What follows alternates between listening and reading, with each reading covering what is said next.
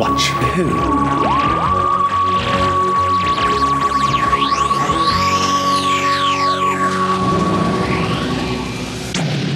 Bonjour. What? I wasn't expecting that. Bonjour. Je m'appelle Mark et je suis fan de Doctor Who. What? Have you just Googled this? Yes. I was like, where is this coming from? I can do Je m'appelle Sarah. My French is terrible. Je m'appelle Sarah. Not fan. Very first time. Oh no, I was going to say, regardez pour la toute première fois. Oh my God. Anyway, okay. Ben feuille fois nos rejournées à Paris. Cette semaine, on parlait des villes de mort. Sarah, comment vas-tu? Comment vas-tu? What? What do I think? So, well, I said, welcome everyone. We're in Paris this week for City of Death. You join us. We're in a cafe in Paris. Yeah. Just having a coffee. Or what would you have? You wouldn't have a coffee. What would you have? Chocolat. Well, yeah. I mean, we are in France this time for our first overseas filming. But actually, okay, let's just do. What? What? For our first service. Like, all the time we've been on a spaceship, anywhere in space has a class as overseas. Apparently, now we're in France. We're overseas. Anyway, but before we get to that, what's been going on? What have we got to talk about? What updates do we have? I don't know if we have any, actually. Not about this. No, not about podcasts. In life we do, I think, but like... Yeah, I'm trying to think of other... No, actually, we haven't really got much. Well, we were doing our baking Key to Time challenge. Yeah. So we've just been doing that. I have made the Key to Time out of cake, which is great. I shared mine with my mortgage advisor, so he knows what that looks like. Shout out to Daniel if you're listening. Maybe you can do that in the video, that story in the video. We can't do that on the main podcast, can we? Spreading the word about the podcast. That's great. I don't know what you think about this one, but I almost gave you a bit of a hint because I've written down, we need to bring back Sexual Chemistry Watch a minute. Because I haven't told you this. Right. Lalla Ward, who plays Romana in this. We're in 1979, in about a year's time, back then, Tom Baker and her get married in real life. Oh, okay. And I was going to say, this is where we need to start Sexual Chemistry Watch for the Doctor. The dating years, then. So this is where they're first getting sort of together, and then they get married. So I thought maybe I should tell you that before, but then I don't know if you would have picked up on that, or maybe we can look out for that. I don't think I would have. I was wondering, but this again is a bit of a funny one because they're quite separated. There are bits where they're together, but they're obviously in Paris. Generally, they're quite separate throughout the story. So this was a bit of an odd one again where I was trying to work out, does the Doctor like having a companion still? I feel a little bit more like he has adapted to having a companion and he has accepted that it's part of his story. Well, it's not like Leela where he was sort of fighting it for a bit. I felt like last season with Romana. Romana. Who's Ramona? That sounds like a pizza. Romana. I feel like last season with Romana, that felt very comfortable and that felt very settled. So I feel like now we're in the flow and it's a new companion, but it feels like he is, used to that and he's fine with that and he's accepted that helps the story and his character arc. And I feel like also the writers don't have them be side by side in the same sense, so that also helps in terms of his character. Like there's some independence within them. Chemistry Watch, now that you've mentioned it, maybe I have picked, maybe there is some nice sort of, like there's a nice rapport between them. I just thought it was because they were in Paris and it was a bit different. Well, they were on holiday. This is where it starts. Exactly. I mean, it's shot in Paris. It's definitely Paris. Oh, yeah, 100%. Yeah. Yeah. So, like, you can tell it's Paris. Like, you can tell from the scenery and stuff. So, like, I just presumed that, like, the fact that it was just a little bit more fun, everyone was a little bit more relaxed. It's probably just a bit of fun for everyone, isn't it? So I just put it down to that, basically. Marvellous. Absolutely. Absolutely marvellous. Well, I think it's marvellous. So do I. This is quite a well-known one. Like, lots of fans, this is like the best Tom Baker story. Lots of fans are like, this is the one that you need to watch. This has got such a high reputation. And it also has the fact that it's got the highest viewing figures ever for an individual episode. I think it hasn't even beaten the new series. So it was 16.1 million for one of the episodes, but the only reason that it's got 16.1 million is because there was a strike on and ITV wasn't being transmitted, so there was literally no other channels to watch. But that's why it's up there. So whenever they do like the highest ratings, it's got all the new series and stuff, and then like City of Death is in there just because ITV got switched off. So So also, I was trying to work out, so John Cleese is in this as well, right at the end. Yes. Now, was this before or around the time of Monty Python? He'll have been in Fawlty Towers. It felt very Fawlty Towers, that character. Yeah, I think, I mean, that's what he was known for at the time. I said Monty Python, but like, I'm thinking it of more, And since it has no call to be here, the art lies in the fact that it is here.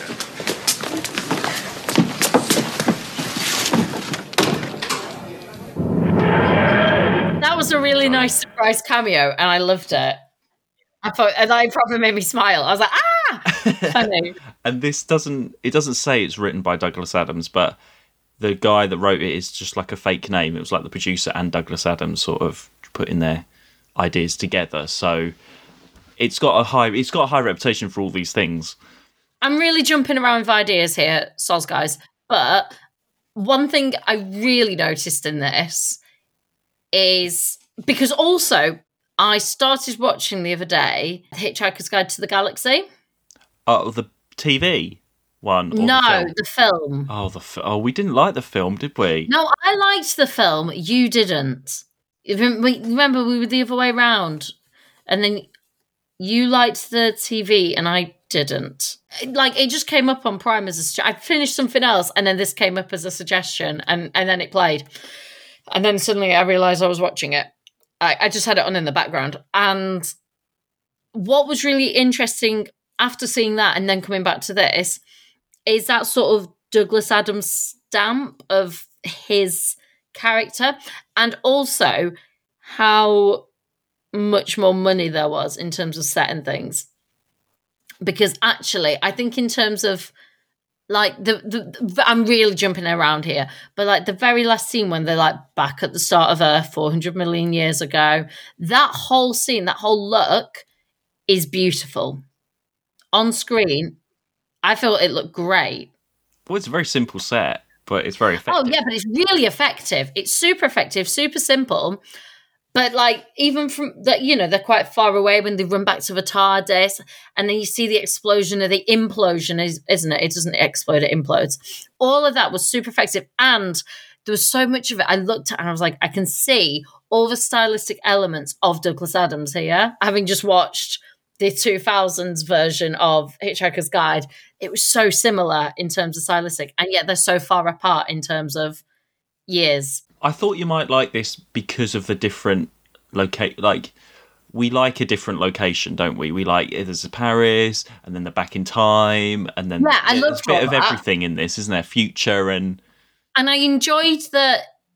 Ironically, which is something I don't always enjoy, but I did enjoy. We got to the third episode and it still wasn't 100% clear. We were given tidbits of big chunks of key info throughout. So, like, the end of the first episode, we realise he takes off his mask. Yeah, that's a great moment. That doesn't become relevant until, like, the fourth episode, you know? But you get that really early on, so you're like, what does that mean? But nothing throughout, they're all just bits of info that then build up. And normally, having no information for that long really annoys me. But I think because you got these chunks of info that meant nothing for a long time until it all was revealed as one thing. You know, like, I had one bit I'm really jumping around. Sorry. I had one bit that did frustrate me or I didn't understand. Actually, two, but they're sort of tied together. So one was, I think it was episode 2 or 3. 3. It was 3. Or end of 2 into 3. So when the Doctor goes into his TARDIS and then goes back, and I was like, where did that appear from? Like, at what point did he go back to where was the TARDIS in all this? How was it just there?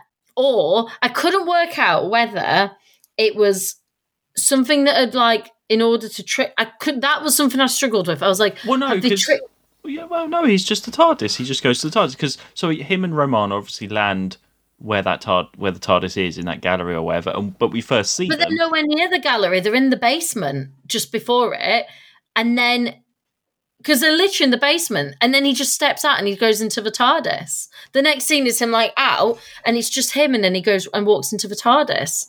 They've just found the 5 Mona Lisas. No, yeah, and then they escape because they escape, and then he says, Duggan and Romana, you go off and stop the Mona Lisa from being stolen, and I'm going to head off somewhere else. And you see him, he breaks in at night time to wherever the TARDIS is. And then he goes into the TARDIS. I think because it happened so quick, I thought that it was like, I know I'm here. No, you do see him go to the TARDIS because he says, hello, K9, as you obviously don't see K9. Yeah. That's the only sort of K9 appearance. No more K9 again at the moment. No. We couldn't have K9 going around Paris, could you really? No. No. So that was one thing but you've explained that. The other one was, I thought we had a randomizer on the TARDIS, and it appears that the Doctor can decide to go straight back to Da Vinci and see him. Well, I think he can deactivate the randomizer whenever he wants. See, that wasn't clear to me. I thought they had the randomizer on to stop them being. Well, yeah, I think the randomizer slowly gets forgotten very soon. Very soon. We're only on like the second story. Yeah, well, we're literally on the second story. So that was my other thing. I was like, what? How is he like being so specific? Like, because I actually thought that. And then when we saw the other guy, I was like, is this a mirage? Is this something he's created? Like, because we see early on how he like created them being in the in the gallery. That's great, that effect, isn't it? Yeah. And I was like, is this something that he's created? And that's how he's going to trick him? I was really confused. And that was like, that would explain why we're like here with Da Vinci and he's trying to trick the Doctor. And I was like, no, but the TARDIS is there and he wouldn't know about the TARDIS. And I was so confused for a little bit. Well, I was wondering, no, it wouldn't have worked, would it? Because obviously we see he's Spaghetti Man at the end of part 1, don't we? Because I thought otherwise you could think maybe he's the monk or the master or something. Or, yeah, exactly. Yeah. At least, they kind of had to do that, didn't they, to show that what he is. So the actor that plays the Count, we have seen before. He was, do you know the one where Vicky dressed up as the boy? He's the king in that. Oh, I mean, that was a long time ago, wasn't it? You know, and the king and the sister, and they had that massive argument, and Vicky had to be the little boy. Yeah. He's the king. Oh, yeah. That's him. And the scientist. Right. Love this. The scientist. Right. It's Charlie the barman. No way! Oh my God! OMG! I love that. Putting on a terrible accent again, I suppose. But Charlie the barman. Oh, yes, yes, it is. That is him. So the catch was like, "What the hell is going on?" Right, it was just Charlie the barman, Mabel. It's Charlie the barman. Just explaining. Yeah, so I mean, it's a very dodgy accent, but at least we see him again. I enjoyed the accent. So we'll call him Charlie from now on. I enjoyed the sort of dodginess of it, actually. That opening is really great with the model of the shot. So we see this. Oh God, I need to get these names right. What's his name? Skagroth. Hold on, I better get it right. Scaramouche, will you do the fandango? So we see at the beginning that spaceship, and then Skaroth, and it's like, okay, what's going on? And then suddenly we're in Paris with the Eiffel Tower. It looks amazing. 1970s France, and you've got the Doctor and Romana basically just showing off. There's a lot of them walking up and down the street and stuff, which it's a bit of padding, but they want to show off they're on location. You know, when they're on the tube? Yeah. And I love when they get off the tube, there's this woman on the tube that's obviously just looking at the camera being like, what's going on? They've obviously just, like, stealthily just got a cameraman and Dr. Romana, let's just walk around Paris without permission, sort of thing. But it's great to see it all. And them in that sort of contemporary setting is a bit different. It just feels quite fresh, doesn't it? It's quite nice. It feels really different and like you say, fresh. Fresh is the perfect word. Have you been to France? Yeah. Yeah, I do like it as a city to go to. It's nice to be able to go and explore. Have you been on the Eiffel Tower? Yeah. And I've done Disneyland in Paris. Oh, I like cool. Disneyland Paris because it's like you can do it in a day, and that's quite nice. Like I like that you can go. You could do like 2 days there and 3 days, but like you can do it in a day. Because I went. Do you not remember? I went to Angelina's and had that amazing hot chocolate, and I came back with some. I've not told. I told you this. No, I don't remember that. Yeah, I went for. I took my ex for his 30th. Oh, of course, yes. So we did the Louvre. I saw Mona Lisa. Did all the museums. I did all that. And my only request was I wanted to go to this place called Angelina's because I read that it was like the best hot chocolate. And it really was. Like, it was basically like just pouring melted chocolate. It was amazing. But it was like in this old, like, if you think of Paris, like, when you think of Paris and you think of like an old Parisian, it was like this beautiful, marbly, and it was a cakes and everything, like all beautiful. And it wasn't far from the Opera House. It was like only a few streets away. And then you sat there and then it came in like this silver jug. And then you poured it into your cup and you got like two out of it. I don't think it was like, I mean, it wasn't cheap, but it wasn't really expensive. It was mainly just tourist. I think you could book like afternoon tea or something. It was really expensive. But if you were just going in for something like that, I think it was about like 12, 15 euros. But oh my gosh, it was so good. And then you could buy some to take home. So they had a shop and you brought it home and then you mixed it with milk at home and you could take some home. So I did that. I saved it for a bad day. I think I saved it from the middle of the Panto run, actually. Right. I was like, fuck this. whisking my Angelinas up. Well, the cafe the Dr. Romana go to isn't as amazing as that. They don't have the hot chocolate. They just have like a glass of water. And that's the other thing as well. Most days, I had steak and chips because it was like the cheapest thing to eat. Like it was so cheap. Like food was so cheap. Food was cheaper back then, but like we didn't eat like we weren't too far out of the centre of Paris. Come on, we got like this hotel and there was like little restaurants around and I literally lived on steak and chips for like 3 days because it was so cheap. That's the other thing I remember, having amazing steak and chips. There we go. Recommendations if anyone's going to Paris, you can visit the location of City of Death and have steak and chips. That's perfect. I mean, exactly. I've not been, but if you're talking about France, there was a French exchange at secondary school. Well, my friend Chloe, she did the French exchange, so there was this French girl called Audrey that came to stay with her. Okay, and what they do, they sort of match you up, sort of things you like, sort of hobbies and stuff that you like.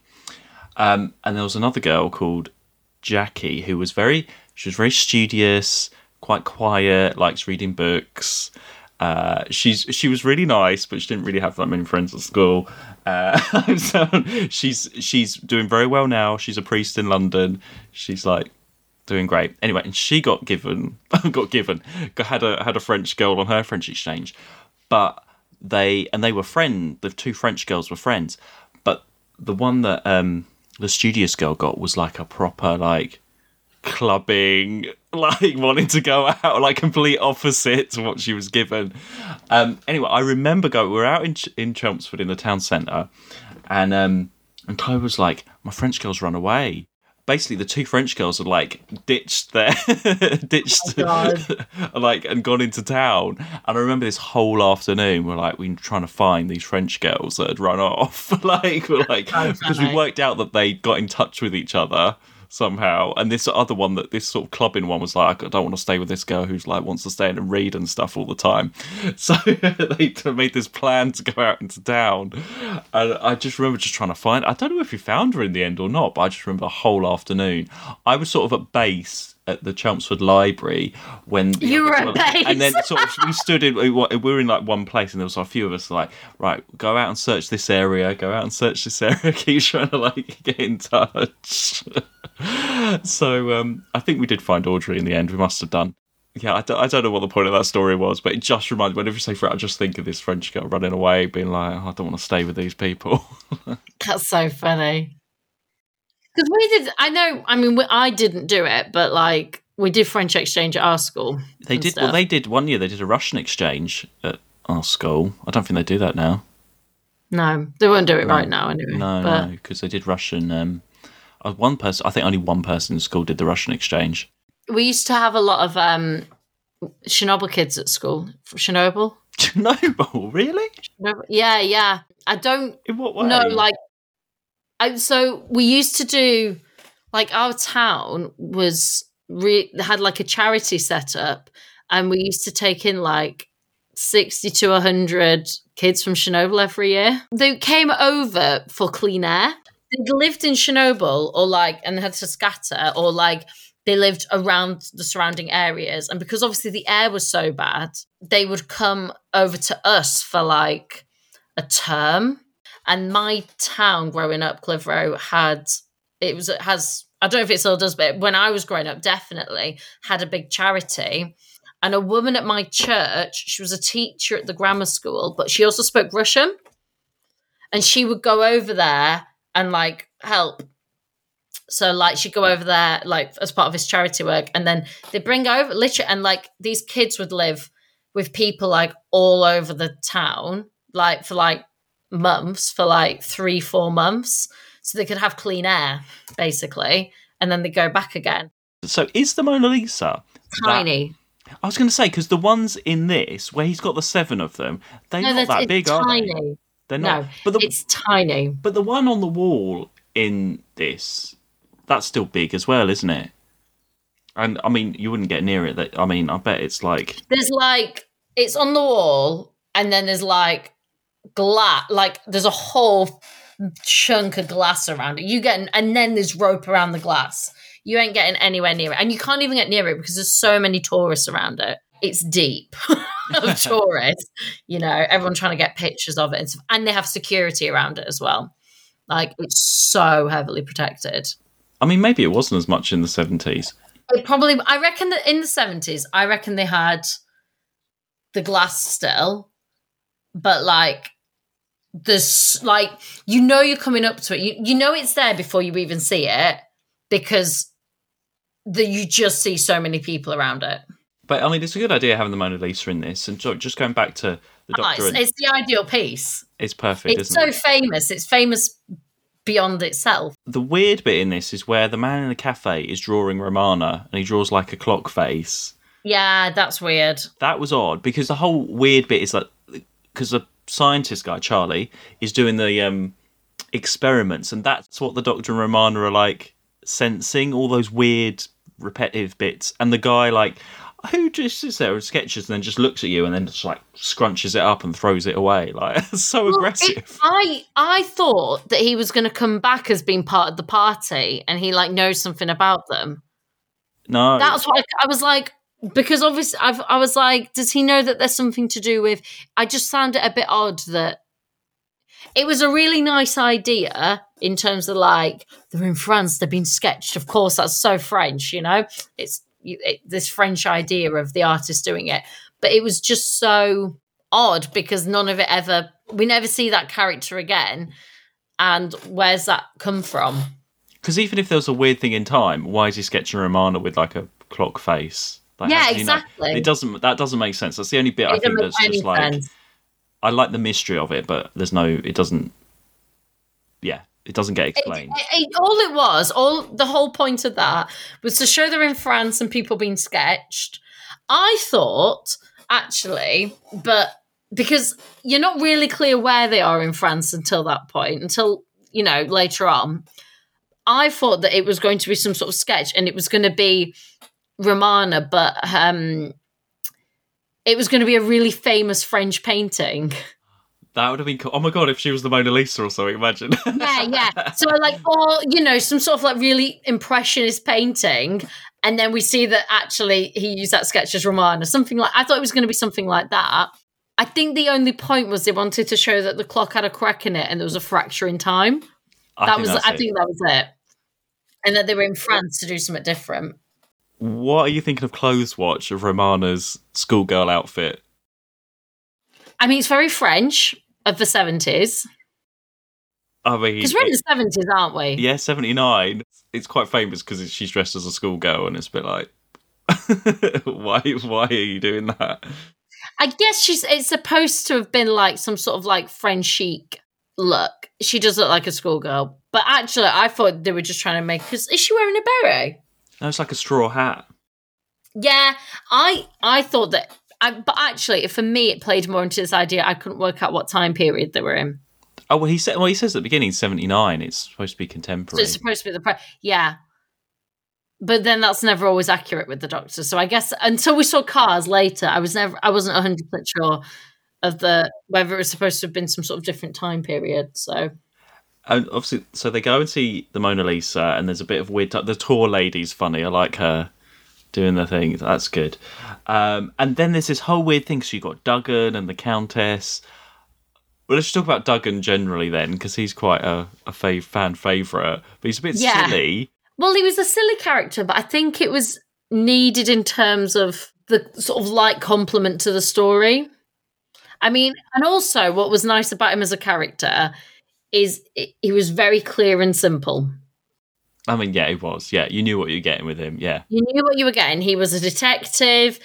He's just trying to solve this mission, and he's supposed to be some sort of like, I don't know, rough cop sort of guy that like uses his fist to sort it out. That's it. Like doesn't understand all this mumbo jumbo. That's it. He's on his job. Uses his fist to get himself out of trouble. Like when he was like, I know what to do, and then used himself to batter through the wall, I pissed myself laughing. I was like, of course he is. I mean, it's silly, and he's hitting everyone all the time, and he hits the count, doesn't he? He's like smash. Yeah, that's all he does. And it's weird because casting wise, I wouldn't have even put him as like that sort of guy. We've had like bigger guys. It was a really odd casting. It worked, but like for that sort of character that just hits the people. But then it pays off in the end, because right at the end when they're in prehistoric times and he knocks out Scaroth, that's the whole story sorted, because he hits someone. He just proper like goes for it. I love that. Yeah, he's funny. I think there was a little bit too much running around. I think he's when he's following them at the beginning and everything. And the Countess. So we've got the Count and the Countess. A bit of a strange couple, because I don't know how long they've been together. I have so many questions about their relationship. She doesn't know. Yeah, I know. She doesn't know that he's Spaghetti Man. I have so many questions about. If anything, I think it brought up more questions for me. I mean, how long have they been together? Which they don't say. Is she only with him for his money? Do they have separate bedrooms? Well, is she like a... Is his bodysuit everything? Does he have bits? Has she seen his bits? Well, I have so many questions. We know when she's finding out, at the end, when she finds out about him, and she goes to look through the Egyptian thing. Yeah. In that hieroglyphics, it's just the man, and he's got the rest of the body because he's got like nipples. That's the Egyptian true. Man. That's true. Actually, that is true. That answers that. That answers that question mark. So she had. I don't know what so she has seen the rest of him. He's answering this for me. I'll ask more questions about him, his sexuality and his body part. No. Well, what if he has got the rest of his body and he just keeps the mask on then? Because it's obviously a good mask because he's wearing it all the time. Apart from Charlie the Barman. Of course, Charlie the Barman spotted the mask. He said something about his face, didn't he? Of course, Charlie the Barman spotted that. Even with the terrible accent, he spotted that. But yeah, maybe so. Is he a bit of... So, obviously she's there because he's a collector. Also, right, here's something I don't understand. If he is the same thing throughout history, Why has he chosen the exact same face and mask? Because I think there's 14, I think he says, but it's the same person, but he's splintered off into time. So he is the Right, same but person. They're connected, you know. So Why? he's not, But he's not but he's the same person, right? Why didn't he choose different faces? You could, because he exists in the same. I mean, I get it in terms of storytelling, but I was like, I think I'd have wanted a different face. maybe it's just the same mask. Well, that's what I mean. That's a long time. I mean, 400 million years is a long time to keep one mask. That'll be really smelly. Wouldn't she have smelt that? I don't know. Well, I think he's just her sugar daddy. I mean, yeah, I think so too. Also, right, his eyes, right? He has one eye, but he has two eyes and a mask. So how do his eyes move? Like, what mask? How is he making his eyes move? I'm moving my eyes now, and I can choose. I don't know. I'm fascinated by this. That technology alone, is like pretty good. The mask stuff. I like the idea of them being the same person, splintered throughout time. Going I back think to the I'd have Egyptians. preferred if he could have covered his identity rather than a mask. I think that's what I think. Like, if it was, you know how she had the bracelet. If there was something that allowed him to cover his identity, and that's why it was the same. Because Like a the mask- hologram thing, sort of thing. yeah, it was something that blended in with his surroundings. He had spaghetti face the whole time, but so he wore like a bracelet so people couldn't see he had spaghetti face. Yeah, so people could see that he was, or like his ring, because he had that ring on that did stuff. So maybe when he was wearing the ring, it was like a cover rather than actual mask. Because I have so many questions about the actual mask. Like, wouldn't it feel different? I mean, I'm thinking of human mask. Obviously, this felt like skin, but like, how long is it? It had hair, Mark. I know, Like, it had everything. It was a the perfect human. haircuts. It was a perfect human face. So that did he he put have on. haircuts? Because he had different hair throughout history, but the same face. Like, I have so many thoughts about this. And you see all the different ones. You sort of see the Egyptian guy. Going back to the We only Egyptians. see about 4, and then when he said 12, I was like, 12? Bloody hell. Did you know though about Egyptians? Right, I was listening to a podcast about Egyptians. I mean, this might be common knowledge, but it's blown my mind. I didn't realise, because you do like Egyptians at school and stuff, and you know it was a long time ago. I didn't, and we call them the ancient Egyptians. I didn't realise that they were so ancient. Like, it's the span of the Egyptian period is massive. Like, it's so massive that the ancient Egyptians had ancient Egyptians. So, like, this Egyptian king at the time went to the pyramids to see what his ancient ancestors from 3,000 years ago had built. So it's like between like the Egyptians and now, it's like the same as what the Egyptians and the Egyptians had, if you see what I mean. find a lot of things with the Egyptians fascinating because they were so advanced. And did you know that with all the discoveries of Egyptian stuff and everything, only about like 10-20% of like Egyptian stuff has been discovered or found? Yeah. I didn't Yeah. realise it was like 6,000 years. I mean, if you think like the last 200 years, like the advancements and stuff, they've Well, had we only like... think of 2000, don't we, now? Yeah, so 6,000 years was just the Egyptians. Just don't really think of it in that scale. I want to know what happened after the Egyptians that stopped the advancement for so long of technology. But then also, you know, when they find like, you know, Tutankhamun and go into the pyramids and the things, throughout history and stuff, because of that 6,000 years, a lot of those discoveries, there's only been one, I can't remember which Egyptian king it was, that had never been looted. Like all of the others that we found in like modern times have all been looted throughout thousands and thousands of years. So who knows what's been taken out of those things? We've never found it all because it happened in the Egyptian times they were looted back then. There was only, I can't remember who it was, maybe it's Ramesses or someone, that they say hadn't been looted at all, it's been sealed up. All the others, we're only getting the leftovers. Yeah. Like, it's amazing, isn't it? Yeah. Well, I mean, it's all down to, what's his name, Scaroff, What doing all podcast that. is that? Oh, well, it's this one, it's the Jordan Harbinger show. He does deep dives into he talks to different people, and he was talking to an Egyptian expert. He did one about almonds, did you know, like, almonds are really good for you, like a superfood. We're totally going off topic here, but... Almonds. Almonds.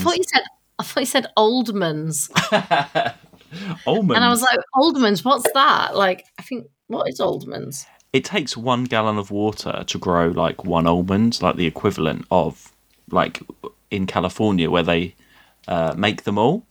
So Right. it takes so much water, and because it takes so much water, they're siphoning it from loads of poor areas nearby, Yeah. and the rivers are going down, and all the salmon are dying. That's just one There's side a lot effect. of like environmental things around almond Almonds are an almond milk is 97% water with a bit of nut flavouring. You can't milk almonds. There's no milk you can get from almonds. It's flavoured water. What was that Celebrity Big Brother thing? And she was like, I get up at 5 every morning to milk my almonds. Like, what was that? I don't Who was know. that? Oh my God, I've got to look that up. And they were like, you know what? You can just buy it in a shop. She was like, no, it's much better when I milk them myself. She was like, I milk my almonds. Who was that? Someone don't tell know me. that. Who But, milks? I'm going to have to look that up. anyway, But yeah, she was so- like, I make it myself and I milk my almonds. I've got to find it. I'll send it you. Anyway, back to City of Death. Anyway, so he's gone throughout history, changing the course of almonds and the Egyptians and the human history and everything. It's all Scaroff's fault that he's been doing all this stuff. It's a great idea. Well, but no, have you changed it? Or was he just part of it? That's well, it's sort of like a time circle, isn't it? I thought he was needing to get this technology. So by the 70s, throughout his whole history of his 14 lives or whatever, he's been sort of manipulating human history so the technology would exist to get this time thing so he can go back and stop himself. yeah. So I didn't think, because the other thing with Leonardo da Vinci, obviously, is his interest in technology. I love how Da Vinci ties into it, because we almost had Da Vinci in the... Mask of Mandragora. Yeah. So I love how that goes back. He perfectly fits But he again with the loved, Mona Lisa. he was so interested in technology and they even hold up that copy of like his version of a helicopter and stuff. So was it that he was trying to find people and push forward technology, and it just so happened that because he was with Leonardo da Vinci, who also painted the paintings, that he made several and therefore could sell them in his future self. Yeah. But I don't think he was like changing history. I think he was just part of the. I think He was just pushing at it the on. parts of it. Only pushing the tech, only finding the people to push the technology on, not like changing the course of history. Because I think if he was changing the course of history, the Doctor would have tried to change it. That it didn't happen. But then it sort of does happen, because then he gets knocked out and he doesn't, and he goes off, splinters. So you could almost argue that if he has manipulated history, it would have happened anyway. I mean, we've had manipulating. I mean, what's his name? Oh, but they did say that, didn't they? They said that because he didn't, therefore there weren't 5 versions of, and there was only the one left that said this is a fake. Yeah. So it does go around. I mean, we've had that before. You know, scientists at breakfast were manipulating history, weren't they? Fendel Yeah. did all that supposedly. So we haven't got a chance with all these aliens doing all this stuff, have we? But then I love the idea of going back and getting these 7, and that secret people would be buying this art, but you have to have the real one to be stolen. You know what I'm going to say. don't you? I know what you're going to say, and very Missing episodes. There we go. Some twatty Doctor Who fan, some bastard Doctor Who fan is like, I've got the only copy of Power of the Daleks, but I bet there's like 7 of them out there and someone's selling them around being like, I've got the only copy. It's exactly that. They want the Mona Lisa, they want missing episodes of Doctor Who. It's exactly that. sure. What did I say to that? Sure. That's what it is, though. There are people, and I bet there are people with stolen art out there. I love stolen art. And like I've said before, What, you love stolen art? No, I mean like documentaries about it and stuff. You know, Yeah, these there's a ones. really good one on Netflix, isn't there, Yeah. about the ones that are still missing? Yeah, there's loads, and there's some good. There's one about the Mona Lisa, I think, because didn't they do a scan of it fairly recently, and there's like a draft underneath. There was like the hidden face of her. There's like a different version or something, or there's supposed to be several different versions. But it's perfect for a Doctor Who story, and I love how he does this as a fake, and what a great idea. Yeah. Oh, yeah, it was a... Oh, sorry, but going back to the Countess and the Count, their relationship. Oh, yeah, we were on that. Because you think she's a baddie, don't you, for quite a while, and she's in on it all, but obviously she's not. She's just there for the art theft. And I don't know how he's explained like the technology and stuff to her, but she just thinks, oh, he's really clever and everything. I think that's it. And I think that becomes really... see, actually, I didn't think she was the baddie. Because after the end of the first episode, because once he revealed his face, I was like, I think she just thinks that he's some clever person who has this technology to make them richer. I think that's all she thinks. And I didn't think that I thought she was only as bad as like, she knows that they steal art. Yeah, Like, I think so, because I wouldn't put her in like the villain category. No. A bit like... She's not a good person. She knows what they're doing. I thought she was a bit like Lamia, remember? The one that was working for the Count Grendel and worked for Putin. Oh, yeah, she's like that. She's like a Lamia, isn't she? She doesn't really know. She is involved and she is sort of guilty of certain things, but she doesn't know. But I think she would do whatever for the Count, whether that be just because of the money or whatever, or not. Like, they've got that original Shakespeare and stuff. She obviously loves all that kind of thing. And I think that's it. It's having those, it's just being of the means of having those possessions and treasures that they only own. In the same way that some people like that they're the only people that own certain things. But it's sad that when she gets killed, though, yeah, you do feel sorry for her then. Like, it's a shame she gets killed. And Duggan knocks her out with a vase as well before then. She'll have a great time. You don't see that, though. You hear it off shot, don't you? And then she's just lying there. Yeah, I like how the whole story does take time to get through, because you don't really know until like episode 3 the actual full plan of it and everything that's going on. You do feel sorry for Charlie, the scientist, because he's just working. He doesn't know. And I love the whole chicken and egg thing. And there was a lot of that where you're trying to work out, well, why do they want this? What is he trying to do? And it was interesting how he thought he was trying to cure world hunger. I thought that was an interesting take. It's harsh that he gets put in the thing and aged down and that's him gone. I mean, that's a cliffhanger as well. He gets his own cliffhanger. Like he did last time. Yes, yeah, he does, doesn't he? The best cliffhanger in this, so I think, is episode 2 where the Doctor first goes back in time and then the Count comes out. That's a great moment because you're not necessarily expecting that he's... Yeah, I was going to say, I think this actually has good cliffhangers throughout, because the first one's Spaghetti Face. The second one is that, which is a great one. And then the third one is Charlie. In medieval times, or whenever, I thought of you because the Doctor gets a nice vintage camera out and takes a Polaroid of that guy. He does, yeah. He takes a Polaroid. But he leaves it on the table. That's out of time. He's changed history. What if someone finds that? I know. Also, when has he ever had a camera on him? I know, he just randomly gets it out of his pocket. Just by chance. So weird. I mean, I guess he was in Paris sightseeing. Oh, maybe he checked in his pocket. It would have been better if we'd have seen him using the camera prior to that. It would have made a little bit more sense, because we've never seen him with a camera before. No. And then meanwhile, when the Doctor's off, Romana does get her own bit where she has to... Well, she's been forced to work for the Count to do the time thing. But she seems very eager. She was just like, yeah, okay, I'll help you. There's no resistance there. There's no... Which is sort of a bit like Romana 1. Do you think that sort of plays into like her lack of understanding of the universe? Because she does question it to begin with, and she takes what he says at value. This Romana is much more chilled than the other one. But not in like a, I don't know the universe, just like, I'm having a great time. I didn't think she was, actually. I thought when she was questioning, she was quite assertive.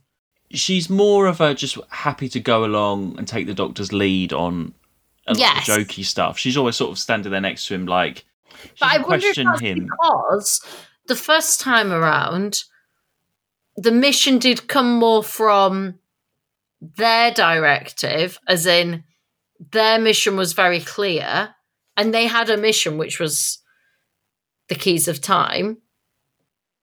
Whereas this one, it's back in the Doctor's hands, and therefore there isn't the mission the same, and she doesn't know what's going on. Whereas, like, you know, okay, she doesn't know where they land and stuff, but actually she did. A lot of the first times she did know, okay, well, it's here. I'm giving you this information because that's my role. That's what I've been assigned by the White Guardian to do, is to assist, and therefore that is my role in this. But this time around, because she's chosen to stick around and stay and then change, but if she had, I don't think she'd have been like, she can't give information on things she doesn't know. She has heard of the Jaggeroth, though. She's like, oh, if I knew it was Jaggeroth, I wouldn't have helped. Yeah. So she does know a little bit. That's what I put it down to her, and it was the same with everyone. I just put it down more to her naivety of the universe and life. Have you sort of accepted this new Romana now? Are you? A little bit. This was a better story for her than the last one. There's a little bit more to it. There is a youthfulness to her, though. I don't put them in the same category. I don't think of them as the same person at all. And that's interesting because I always think as the Doctor is the same. There's some slight things, but there's so many things that are different in terms of what her role is now, what her position is, who's directing what she is. I'm not talking liches in the camera or whatever. I'm talking about like as a character. Where's her direction coming from? I mean, previously all she knew was Gallifrey and studying that, and there's still that sort of innocence, but you do get with companions, as in that's the whole point. Still quite clever, so she can go off and say these things, and she still knows do that work. But then you need your Duggan to come in and be what the Earth companion would have been in a way. Yeah. I wondered whether, I think if he hadn't been as punchy, I wondered whether he was coming with them. Yeah, people would love that. Yeah, people have asked for that. I thought he was just a little bit too one-dimensional. He was a bit sort of, I feel like he came out of like a comic strip or something. I don't know how that, I like a sort of I feel like he worked perfectly for the need of what the story was, but if you'd have put him in any other scenario, all his character was confrontation and I punch things. It didn't like have any other depth. They hadn't allowed for any other depth or development. There were points when he could have been more like even when they were on a Visa Plans, other than like, oh well, you know what? Oh, I don't want to. There was a lot of that very, I don't know, thing. Whereas they could have had more of an arc of him learning and like trying to sort of understand what was, and still be that same character, but sort of like, I don't understand this, but try and explain what is happening to me because I'm trying to, something. And I think that would have helped because he could have come on and that would have, but it was never allowed. It was just, what are we wasting our time here for? Come on. I need to punch something. Boom, I punched it. It was just so one-dimensional. It had no place for it to change or be anything else. No, I mean, you can't imagine him on an alien planet with the Daleks or whatever.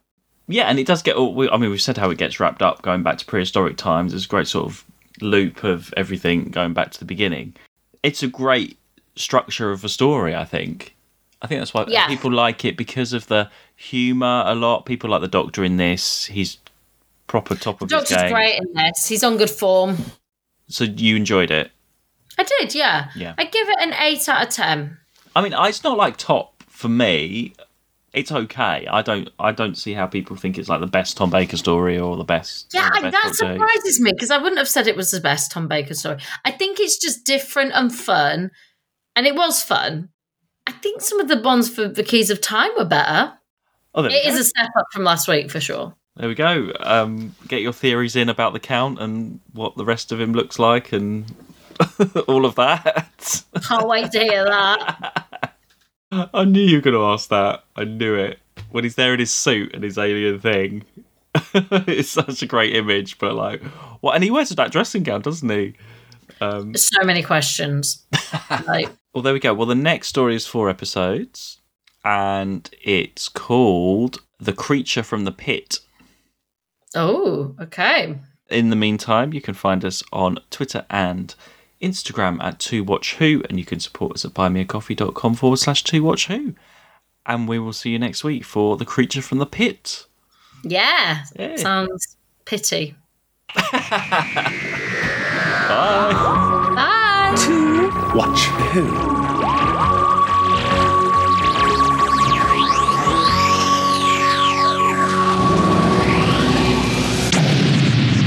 Shall we take the lift or fly?